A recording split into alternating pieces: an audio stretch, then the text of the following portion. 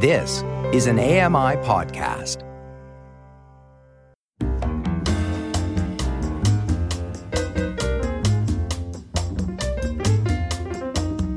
Welcome to My Life in Books, Authors Talking Books, presented by blind writer and broadcaster Red Szell from his home in London, England. Ed Caesar is an award-winning author and journalist with a keen interest in the psychology of human endurance. In his first book, 2 Hours, he explored the quest to run a sub-2-hour marathon, and the men determined to break that seemingly impossible barrier. His follow-up, The Moth and The Mountain, tells the extraordinary story of Maurice Wilson, a First World War veteran who, in 1933, attempted to fly a Gipsy Moth biplane from England to the foothills of Mount Everest, and then climbed the as-yet unconquered mountain alone. Both books present portraits of damaged men who were nevertheless possessed of an unwavering self-belief. Before I introduce Ed Caesar, here's a clip of Chris Dyer narrating The Moth and the Mountain, by kind permission of audio publisher W.F. Howells. Wilson had been expressly forbidden by the British authorities, both in India and at home in England, to make the journey. The Tibetan government had not given him permission to enter their kingdom, and the British were anxious to avoid a diplomatic incident. If Wilson was discovered at any point on his trek, he would be arrested. He knew he was in most danger of apprehension on the first part of his journey, out of Darjeeling and through the British protectorate of Sikkim, with its leech-infested rivers, verdant forests and sparkling waterfalls. For that reason, he had paid his hotel bill 6 months in advance to throw the police off the scent. He also planned to leave Darjeeling at midnight in disguise as a Tibetan priest. Wilson had hired 3 bhutias, Sikkimese men of Tibetan ancestry, to accompany him to Everest. The most senior of them, an experienced climber and porter named Tsering, helped him into his outfit. The disguise was dazzling. A Chinese brocaded waistcoat in gold, with gold buttons at the side, which Wilson thought made him look like a circus trainer. Dark blue cotton slacks, a bright red silk girdle. To finish the look, Wilson wore a fur-lined bhutia hat with large ear flaps to cover his white man's hair, dark glasses to hide his white man's eyes, and he carried a decorative umbrella. Somewhat ruining the effect, he also wore a pair of hobnail boots, huge, high, heavy items with nails driven into the soles for extra grip. A ludicrous outfit. Wilson loved it. Ed Caesar, welcome to My Life in Books. Thanks so much, Red. We've just met Maurice Wilson striding out to his objective of Mount Everest in 1933, but he was a man who was very much forged by his upbringing and then the First World War. Can you give us a bit of background to his life before The Moth and the Mountain? Yes, of course. Maurice Wilson was born in Bradford in 1898, and his life looked to be going down a quite comfortable but not overly comfortable path. His father had done quite well in Bradford and now had his own mill, worked in the textiles industry. And it's quite possible that were it not for the First World War, none of us would ever have heard of Maurice Wilson, because his path was set. He was going to go into the textiles business. He would have worked in his father's company, and his joys and his triumphs and his failures would have been his own, and no one would have ever heard of him. But in 1914, when Britain became involved in the First World War, he was 16 years old, and the war changed everything for him. He signed up on his 18th birthday, and he eventually saw serious action when he won his military cross at a place called Wittscheid during the German Spring Offensive of 1918. The heroism that he displayed on that day when hundreds of his fellow battalion members were killed or wounded or taken prisoner was astonishing. He stayed at his post in front of the line for many hours firing on the enemy and somehow was able to rejoin his shattered battalion at the end of that day. And those experiences never left him. He is someone who never, ever really got over his experiences in France, and they forged his personality in many ways. And he had a terrible reminder of the horrors of the Western Front at home, both in terms of all the friends and neighbours who had been slaughtered in that conflict, because they had the PALS brigades, where people from the same street, people from the same school, joined up in the same regiment. So if one died, it was likely that many, many more were going to die. And also his brother Victor, who was horribly shell-shocked. That's right. I remember one of the bits of research for this book that really haunted me was at one point in a kind of fit of mania, I decided to find out what happened to all the young men on Maurice Wilson Street in Bradford. So it was a fairly painstaking process. But I went up and down his street, and it was amazing to me how many of them never came back from France and from Flanders. And so in one sense, Maurice Wilson was very lucky that he did come back. He did eventually get invalided home because he was machine gunned through the left arm. But his brother had survived similar experiences, but his mental state was really, really troubled, and he was sent away at the end of the war to recuperate on the coast, on the Lancashire coast. But Victor Wilson never recovered. And what I found most haunting about the sort of relationship between Victor and Maurice was that Victor was already visibly troubled. He was unable to continue fighting. He was, he had nightmares. He called out in the night. He shook. His eyelids quivered. And Maurice and Victor met each other while Victor was in this state just before Maurice went out to the First World War. So Maurice knew what awaited him, or what could await him, as a result of his service. And he was left with a determination, I think, to live a full life rather than a half life. And that gave him a kind of restless soul. He travelled extensively trying to quench that thirst. He went first to New Zealand and then Mozambique and to Canada as well. Yeah, exactly. He went all over the world. And in fact, that was not uncommon with people who had come out of the First World War. When they got home to the UK, they found quite a difficult situation. There were streets full of widows. There wasn't an obvious place for a lot of these men who'd returned in society. And travelling to the Empire, as it was then, was quite an attractive prospect. So Wilson, he was in New Zealand, as you say. He tried his luck in South Africa and Mozambique. He travelled all the way across the United States. And it's interesting, you get these little snippets of him trying to work out what his life is all about. He reports being in this terrible depression on his way back across America and across the Atlantic.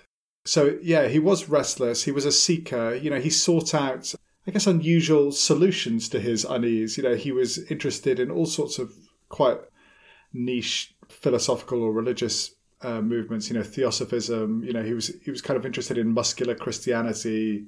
He was someone trying to soothe or to calm himself through whatever he did next in his life. It struck me he was really looking for a sense of purpose in life. And I suppose that's what crystallised in 1932 into this plan to become the first man to climb Everest. Yes, I think of it in terms of his life had lost a sense of direction and he wanted a plot. And there was no better plot line, really, than Everest. A mad idea in lots of ways, but very definitely something that you could set your sights on if you were a man like Maurice Wilson. There had been these Everest expeditions in the 1920s, and there was a lot of talk of, new expedition to Everest in 1933. And as mad as it seemed, it was something that felt tangible. to, a newspaper reader in Britain, here is this big mountain and, why don't I just go and try and climb it?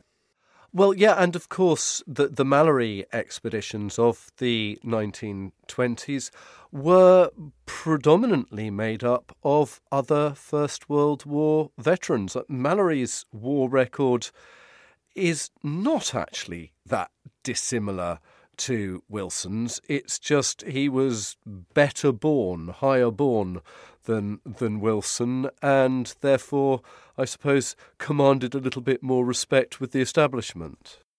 I think that's right. I think that class aspect of Wilson's adventure is really interesting. Wilson felt like the establishment was against him. I mean, there is a way of looking at this that thinks the establishment was probably quite right to be against him. He was, his plan had almost no chance of success and had quite a lot of chance of upsetting various people in various countries. But Wilson always felt like what he called the monocles and the so-and-sos of the don't-you-knows were all looking down on him. And there was a concerted effort by people at the Air Ministry, by people in the Foreign Office, by people in the government in India to stop him. One of the great bits of research for this book was seeing all these cables flying back and forward, this man must be stopped. And I found all that quite fun as well as quite instructive about what was going on at the time in class politics. My own climbing partner is a bloody-minded Yorkshireman, and I heard Matthew's voice whenever I was reading about Maurice Wilson, and I think it's one of the great sadnesses that we don't have any record of his voice, because I'm sure he had a great bluff Yorkshire accent. Yeah, well, whenever he appears in my head, the problem is that he's either Geoffrey Boycott or he's Alan Bennett, and I sort of toggle between those two. So it was one of the reasons why I couldn't ever have read the book. I would have found the accent too tricky.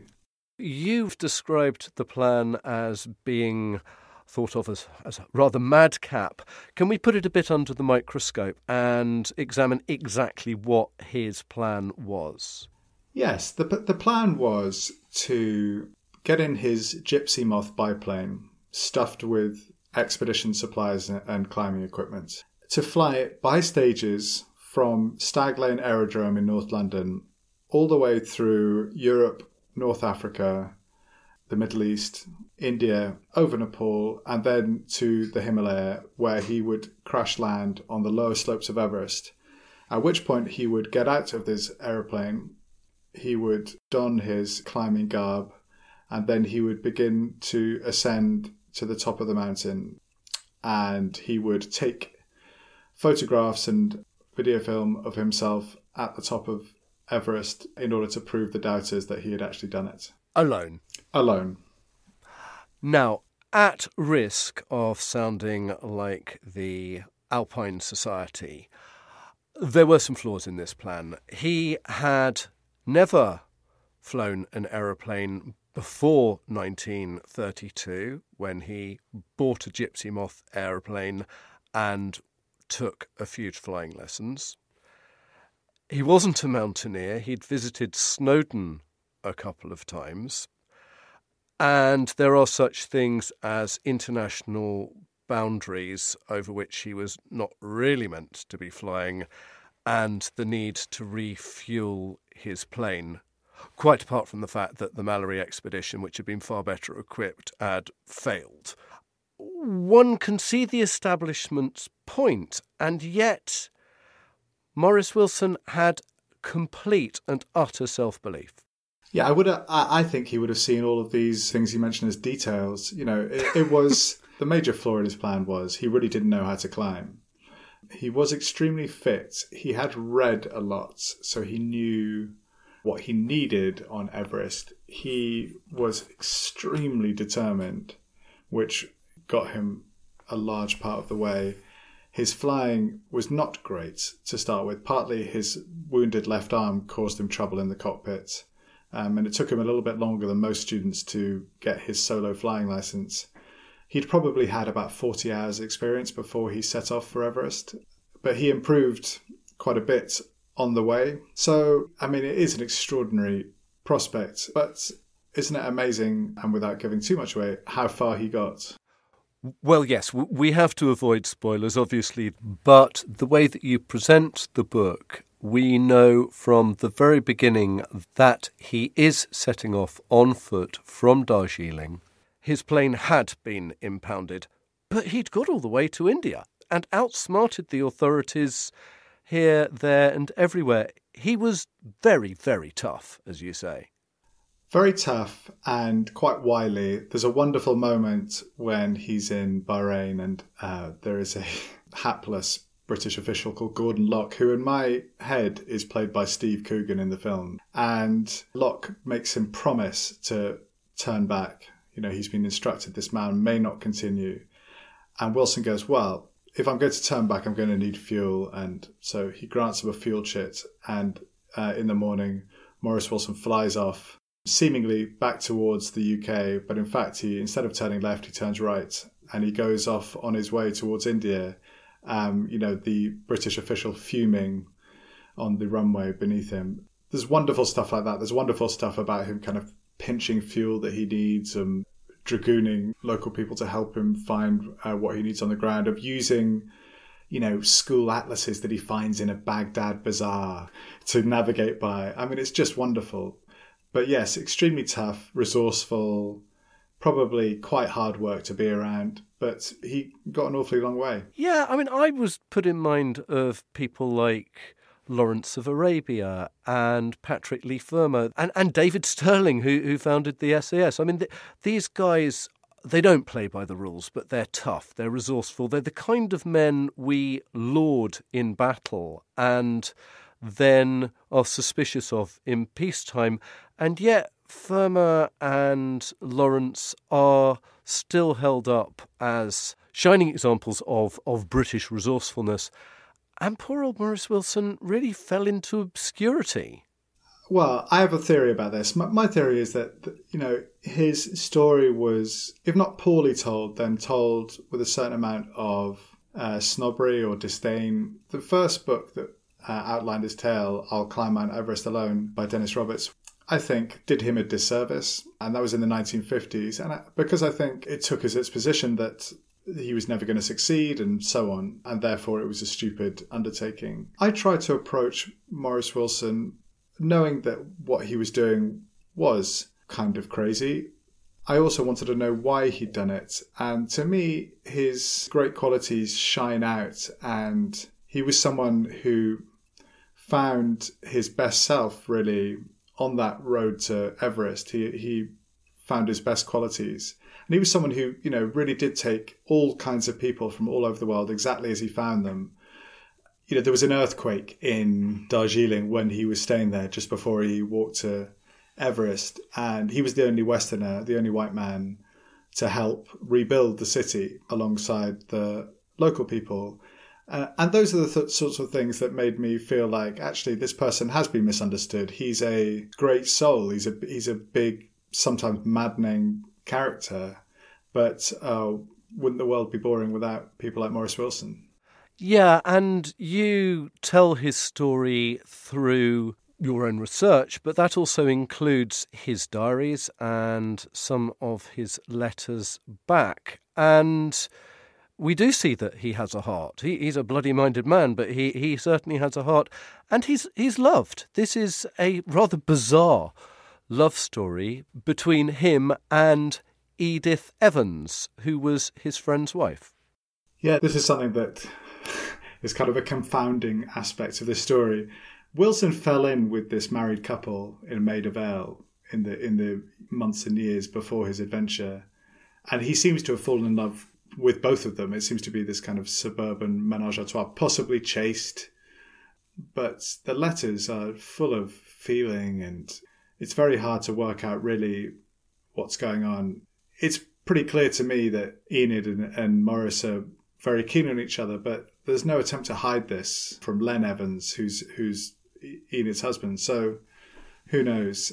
I include enough of those letters, I think, for readers to get a really good flavour of just how strange and interesting this relationship was. Yes, why would Maurice Wilson do anything in a straightforward way? And yet you can see that he has deep feelings, and she is probably the only person apart from him who believes that he might make it. But she's not alone in holding him in high esteem. No less a person than Reinhold Messner, the first man to achieve what Maurice Wilson was hoping to do, to solo Mount Everest. He too thinks that Wilson was an extraordinary man, and you went to visit Messner as part of your research for this book. I did. I went to visit Reinhold Messner at one of his castles in South Tyrol, which is an experience I will never forget. He's quite a forbidding presence, but we had this amazing conversation, and the esteem in which he holds Maurice Wilson is so high. You know, he sees a little bit of himself in it, you know, the kind of madness, the kind of the stubbornness, and a lot of what I know about Messner's relationship, I suppose, with Maurice Wilson comes from this book that he wrote about his solo of Everest called The Crystal Horizon. And he describes these waking dreams, these kind of hallucinations in which he talks to Wilson on the high slopes of Everest. And there's one point at which, at a very high camp with only a day's climbing to get to the summit of Everest, Messner is saying, if Maurice Wilson had got up here, he would have made it. He's tougher than I am. And, you know, he thinks Wilson's with him in the tent. It's a really extraordinary kind of psychedelic piece of writing. And it made me think, well, Messner is no fool, and he understands, you know, what makes people tick. And if he thinks there's something in Wilson, you know, I think there's something for me there too. You researched this story for years and were lucky enough to turn up a new treasure trove of correspondence from a distant nephew of Maurice Wilson's. Could you tell us how that came about? So what I was able to turn up was there was a box of letters, Maurice Wilson's letters, that were in a basement in Germany, and the route that they took to get there is too convoluted for us to get to even in podcast form. But the really wonderful moment for me was I had assumed that there were no living relatives of Maurice Wilson because the family trees all seemed to, you know, be extinguished. You know, Wilson had no children. It seemed that his brothers, it didn't seem like they had children who had survived. And so I was really at a loss to think, like, who else would know anything about him? But then writing to various probate offices and so on, I was able to discover that one of Maurice Wilson's brothers had married again and had children by that marriage. And one of them was still alive and living in Bradford. And I remember calling this man up and him saying something like, "This about Maurice then?" And I was like, it was like he'd been waiting for 70 years for me to call. You know, no one else had ever. I said, "Oh, I'm a writer." And he said, "Oh, this must be the long-awaited call." So I went to his house and he got this box of old letters and a poem and some photographs out of the dresser in his dining room. And I just looked at it all with my hands shaking because there were things there that I'd never seen. And it was just this wonderful moment. In that collection was Maurice Wilson's military cross. In that collection was the second half of a poem that I'd read the first half, and the second half talks about the war and talks about love and talks about, you know, what he's doing this all for. And I don't know, it was wonderful. In a research process that had been very, very difficult and convoluted and you know, it was very hard to find information. That was a really magical moment. Do you think there is anything else that could possibly turn up about Maurice Wilson, or do you think the sands of time have covered it over? I do sometimes think about this. My impression was that when I stopped researching the book, that was because I really felt like there is no more stuff out there. There comes a point where too many people are dead and too many people don't have a kind of connection to the people that might have known something for there to be anything. However, you never say never. I won't talk about it now, but I'm working on something now where there is quite a lot of archive, and it feels like there might be endless material, and one of the problems would be knowing when to stop. But I did instinctively know, I think, that I'd reached the end of the road with Maurice Wilson, and therefore what I had was what I had, and then I had to write the story. And what do you think his legacy is now that you have rescued him from not quite obscurity and put him back on the list of Everest pioneers? Well, I hope that people see someone who had the same impulse that every mountaineer has to get to the top. He didn't have the skills to achieve it, but he hurt no one in doing what he did. He actively sought to help the 3 Sherpas that had accompanied him to Camp 3, by writing them letters of recommendation. He was someone who didn't hurt the people in his way and who was striving for reasons that were probably obscure even to him to achieve this great thing. Someone who tried to redeem himself by doing this great and theatrical feat, which is something that many of us can understand, I think. We're all trying to find the thread of our own lives, trying to find the plot. He was just slightly more theatrical and outsized in his solutions. And certainly, I think in many ways, pioneered that sort of stripped down form of mountaineering that we've come to associate with our age, and which we also look for in other sports, not least in marathon running, which we will come to after the break. Share your views on the books you love with Red. Email feedback@ami.ca or leave a voicemail by calling 844-122-1111.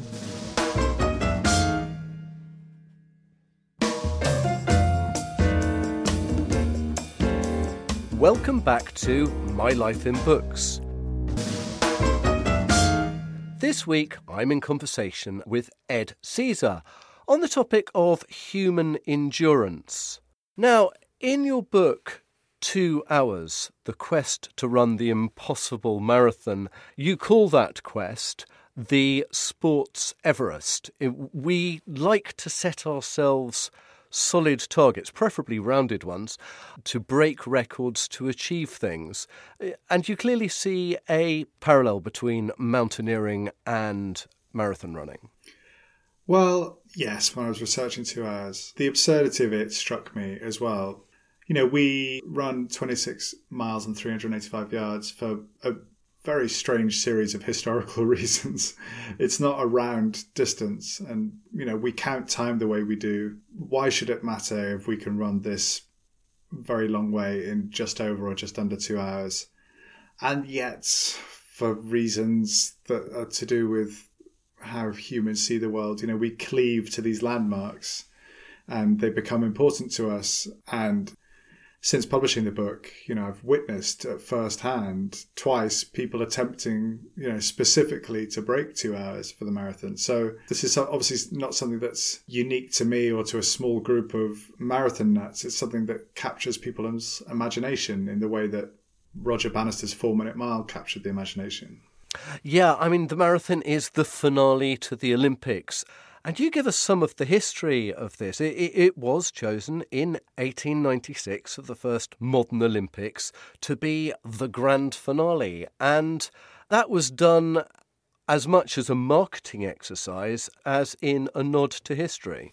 Yeah, in that first Olympics, the first modern Olympics in 1896, there's this wonderful, recreation of a possibly mythic event in which a messenger called Pheidippides runs from Marathon, where there's been a battle, to tell the Athenian worthies of their success. And he says, "Joy to you, we conquer," and then he drops dead on the spot from exhaustion.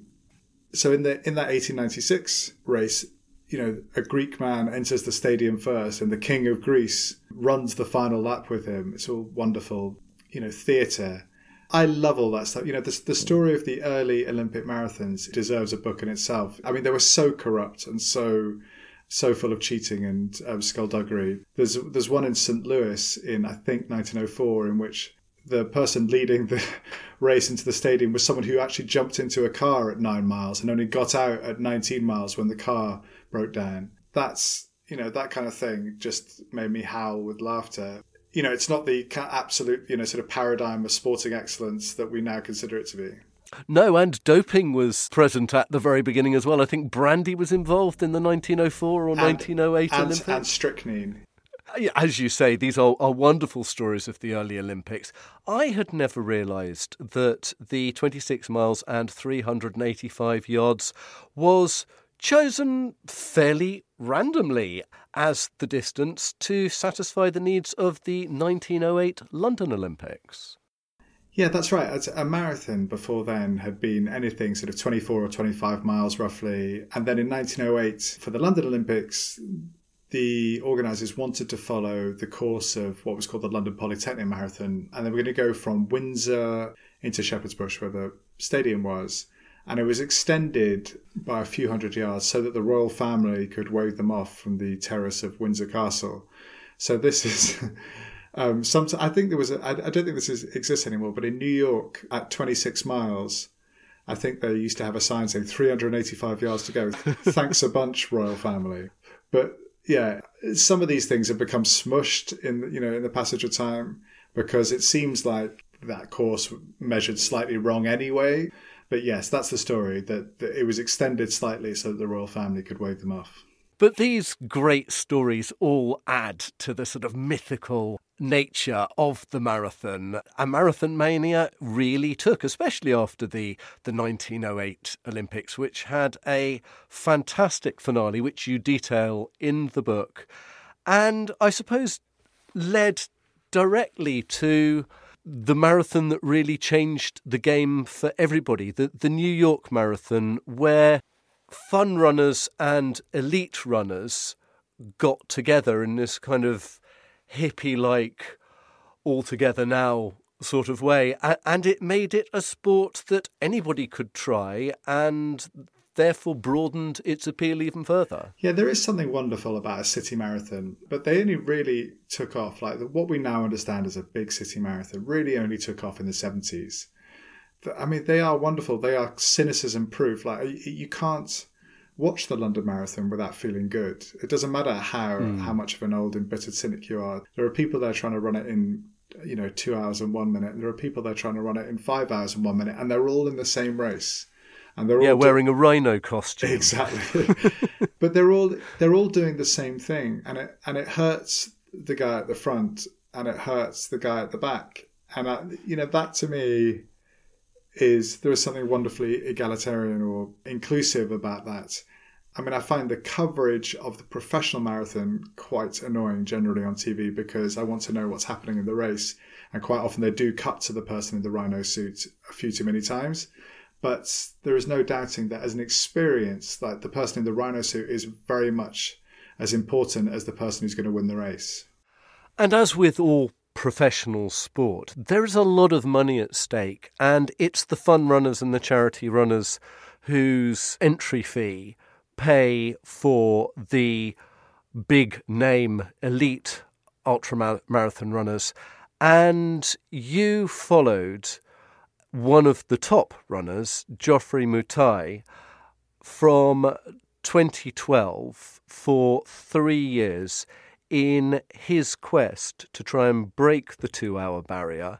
And he had a very specific reason for wanting to do this, didn't he? Yeah, I mean, the reason why I started writing this book was because I'd been to Kenya on a reporting trip about something completely different, and had been up in running country and had seen these thousands of people trying to be professional runners in this beautiful landscape, and these huge groups of people would be training together and kicking up dust on these like high roads in, on the western edge of the Rift Valley. And I thought, I've never seen anything as beautiful in my life than these training groups out in the early morning. And I wanted to tell the story of the elite marathon through the eyes of one person. And Geoffrey Mutai is this very interesting, quite damaged person who had grown up extremely poor, had witnessed terrible things in his early life, including the 2007-2008 post-election tribal violence. And he had run this extraordinary race in Boston, which is not considered a terribly fast course. He had run 2:03.02 for the marathon, winning that race, and it was below the world record at the time, but Boston is not considered eligible for the world record. And so he had harbored this huge resentment about the fact that he had been denied the world record, despite having run quicker than it. And so he was trying to prove that he was genuinely the fastest man in the world, and he never quite recaptured that form. So it's a book about failure in some senses, but also, I guess, a book about striving for very, very high goals. Failure in many ways is much more interesting than success anyway, as I hope you'll see from both my books. During those 3 years, you spent time with him in the Skylands training area, which is a mountainous area of Kenya above the Rift Valley. And it's harsh countryside, and he has a very rudimentary cottage there that he shares with his training partners, and they run unthinkable distances up and downhill in high altitude to train. And it's no coincidence that the majority of elite endurance runners come from this area of the Rift Valley. That's exactly right. It's a huge combination of factors. Firstly, there is this great economic imperative, which is that this incredibly poor area of the world in which they've had some success in running, and therefore that generates its own momentum because people see that running can be a way out of subsistence farming. There is a kind of genetic element where the people who live in that area on the western escarpment of the Rift Valley are sort of genetically lowland people. They used to live in the valley itself, who are now living high, and therefore they get this great benefit from the reduced oxygen. Someone has done a study on the length of the Achilles of Kenyan runners. I mean, is this the Running Man theory? Yeah, but I mean, I treat that with some caution because you have people from all over the world who win marathons, even though a huge percentage of them come from Kenya. You have, lots of great runners from all over the world. And I think the biggest single factor in the success of the Kenyans is that so many of them try to do it. It's a talent factory. And also, we must note, there have been quite a few doping busts as well. So that's one other thing to think about when you're thinking about their success.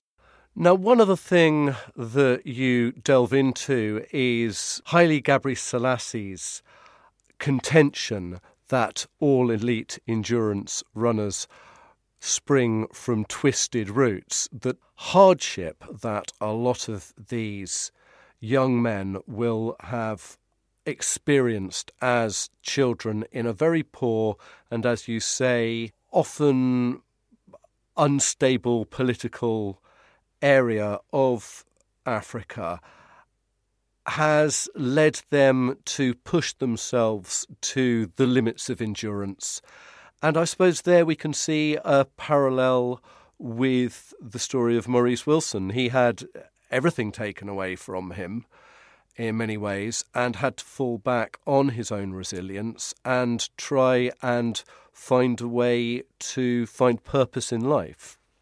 Yeah, there are a lot of parallels. When we come to the greatest marathon runner of all time, Eliud Kipchoge, who kind of came to prominence just after my book had come out, and who has won more times and faster than anyone else in the history of the sport. He's an extraordinary example of this. He did have a very rough early life. His ability to withstand pain to overcome pain in this almost Zen-like way is quite extraordinary. And you just cannot imagine someone who had come from a very comfortable upbringing even bothering to find out whether they have those reserves of courage or endurance. It just wouldn't be worthwhile for them. But it is worthwhile for people like Kipchoge. Yeah, and I suppose Geoffrey Mutai would have said this is all part of the training in many ways. He having grown up in such poverty, in such violence, he, when you were talking to him, took that as a matter of course, and you don't succeed without a certain degree of suffering. I think that's right. I mean, I wouldn't wish this, brutal childhood on my own children. You wouldn't wish it on these people, and so it's a hard thing to say, isn't it? But there does seem to be at least a link between the problems that these men have had to overcome and what they are able to do later in life. Yeah, I mean, he goes on to say that races are won in the head before they're won in the feet, and I suppose that's it.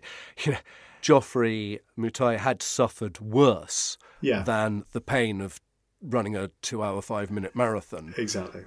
Now, you went on to cover the Breaking 2 project after this book, where Nike set out to throw money and resources and the best runners in the world at breaking the 2-hour barrier. But as yet it has not been broken in a recognised marathon on the roads, has it? So what happened was Nike did their Breaking 2 project, in which Eliud Kipchoge narrowly missed his 2 hours. And then in 2019, Ineos sponsored another effort by Kipchoge. Again, not recognised for record purposes, but 26 miles and 385 yards on the roads.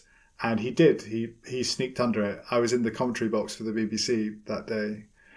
And when he crossed the line, I was there for my insights and for for the depth of my understanding of this problem. And all I could do was roar. I stood up out of my chair and roared. It was just an incredible moment to witness up close. But again, it was not the world record because they had teams of pacemakers coming in and out and so on. But like the analogy, I suppose, that I come back to with this is that Everest was climbed with oxygen. Edmund Hillary and Tenzing Norgay got to the top of Everest with supplementary oxygen first, and then 25 years later, someone gets to the top of Everest with no oxygen and on their own, Messner. That's the parallel. Kipchoge showed it could be done with the shoes of this current moment, with these teams of pacemakers come in and out. He was able to break that barrier, and someone will eventually do it in a race because that's what happens. And as you point out with Roger Bannister's 4-minute mile, as soon as somebody does it, then a lot of people do it. It's almost as if, coming back to the battle has to be won in the brain first. That's it. It's a strange thing about these barriers that they seem more formidable before they're broken than after they are. But you'll see with Kipchoge, he's got an extraordinary brain in that, he's run these world records where he really has got very, very close to 2 hours now. He's 2:01 low now, which he ran in Berlin last year in kind of an extraordinary way. He ran at sub 2 hour pace for the first half of a real race, and only slightly tailed off in the second half. And he's, by most measures, past his peak. It's a really extraordinary thing that he's able to do to his body. Whether we'll get someone like him again, I don't know. But yeah, it'll happen one day. Now, both your books have been brought brilliantly to life in audio by very good narrators, which I always feel it's even more necessary to have a good narrator in the case of a non-fiction book, because quite often there are lots of facts and figures. You mentioned that you couldn't possibly have done Maurice Wilson's voice for The Moth and The Mountain. Were you very involved in the choice of narrators for the books? I listened to potential narrators. So in the case of The Moth and The Mountain, I remember there were a few samples sent to me. And in fact, I think there is a different narrator for the North American and for the UK versions. But I remember the UK one, who's a guy called Chris Dyer, seemed incredibly obvious to me when I heard him speak that he should do it. And I couldn't really tell you why, except for I could just imagine him telling the story. And, you know, lots of people have told me that they've loved his narration of the book. So that's quite gratifying that I feel like I got that one right. Well, it certainly reads like a proper climbing book to me as somebody who rather likes their climbing books. It certainly ranks alongside the Chris Bonington type of books. So I was very chuffed. So, now, you mentioned that you're working on something else at the moment. Can you give us a sneak preview, or is it still under wraps? So my day job, if you like, is I'm a magazine writer for The New Yorker. And so I've always got new stories that I'm working on for them. That's kind of half of what I'm doing. I am working on a new book, which I'm just writing the proposal for at the moment, but have done maybe 4 or 5 months research on already and been into the archives. And I won't tell you exactly what it's about, but it's mostly in the Second World War, and it's about the resistance in occupied Europe. So it's testing my French, and compared to The Moth, there's a lot more archive to dig through, but it's incredibly exciting. You know, it's a story about adventure and escape and love, and, you know, lots of the things that I'm interested in, endurance to a certain extent. But it was one of those ones, not unlike The Moth, where as soon as I came across the story, I knew that I had to do it. You know, it's one of those stories that wouldn't leave me alone. So I'm really excited about getting going. Well, I will look forward to talking to you about that after publication. But in the meantime, I think we should take another break, and then I'm going to probe you for the books of your life. This is My Life in Books on AMI Audio with Red Szell. We're back in a moment.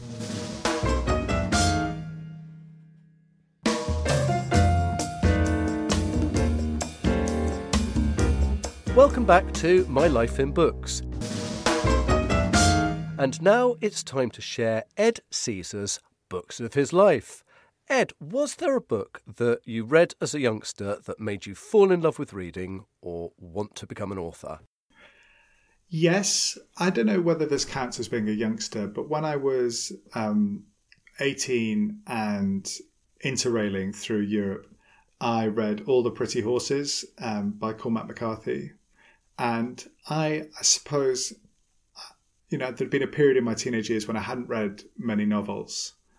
And this totally gripped me. And it's a story about an adventure and about 2 boys who set off from Texas into Mexico, and about, you know, it's an incredibly written adventure story.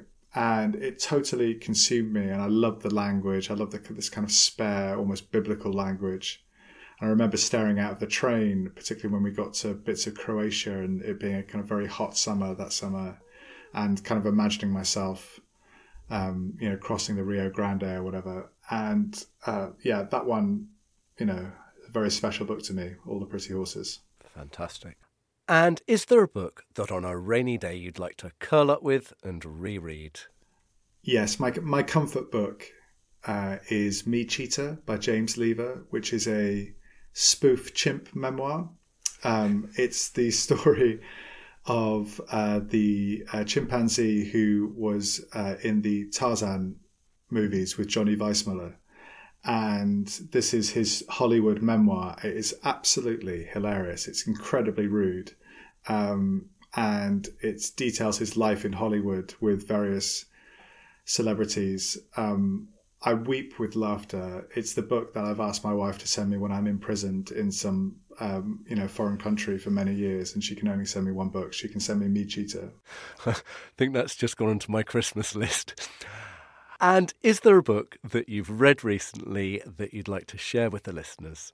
This might be a slight cheat because it's not coming out until later in the year, but I read an early version of a book called A Thread of Violence by Mark O'Connell, which will be out in June. And I found it completely haunting. It's a book about Malcolm MacArthur, who committed a double murder in Ireland in the 80s, who is a kind of gentleman-like figure. He's from a faintly noble background. He's definitely not the sort of person that you would expect to be committing a double murder. And the author, Mark, gets to know him on his release from prison, and it's a story that investigates violence and why people do the things that they do. It's totally remarkable, and I assume that many of your listeners are going to want to read it anyway when all the reviews come out, but they should read it. Ed Caesar, thank you so much for sharing your joy of reading and more about the life of Maurice Wilson and the quest for the 2-hour marathon with us today. My pleasure. Thanks so much for having me. That's it for this episode of My Life in Books. Thanks again to my guest, Ed Caesar, and to the show's producer, Sean Preece. He and I are already working on the next episode. So don't forget to tune in, same time, same place, to listen to another top author talking books. If you'd like to drop us a line or leaf through our back catalogue, here's how. Keep in touch with Red by emailing feedback@ami.ca or leave a voicemail on 844-971-1999 and share your favourite reads. And don't forget, you can listen again to this episode and every episode of this program by visiting ami.ca and searching for My Life in Books, or find us in whatever podcast player or smart device you use. Catch you next time.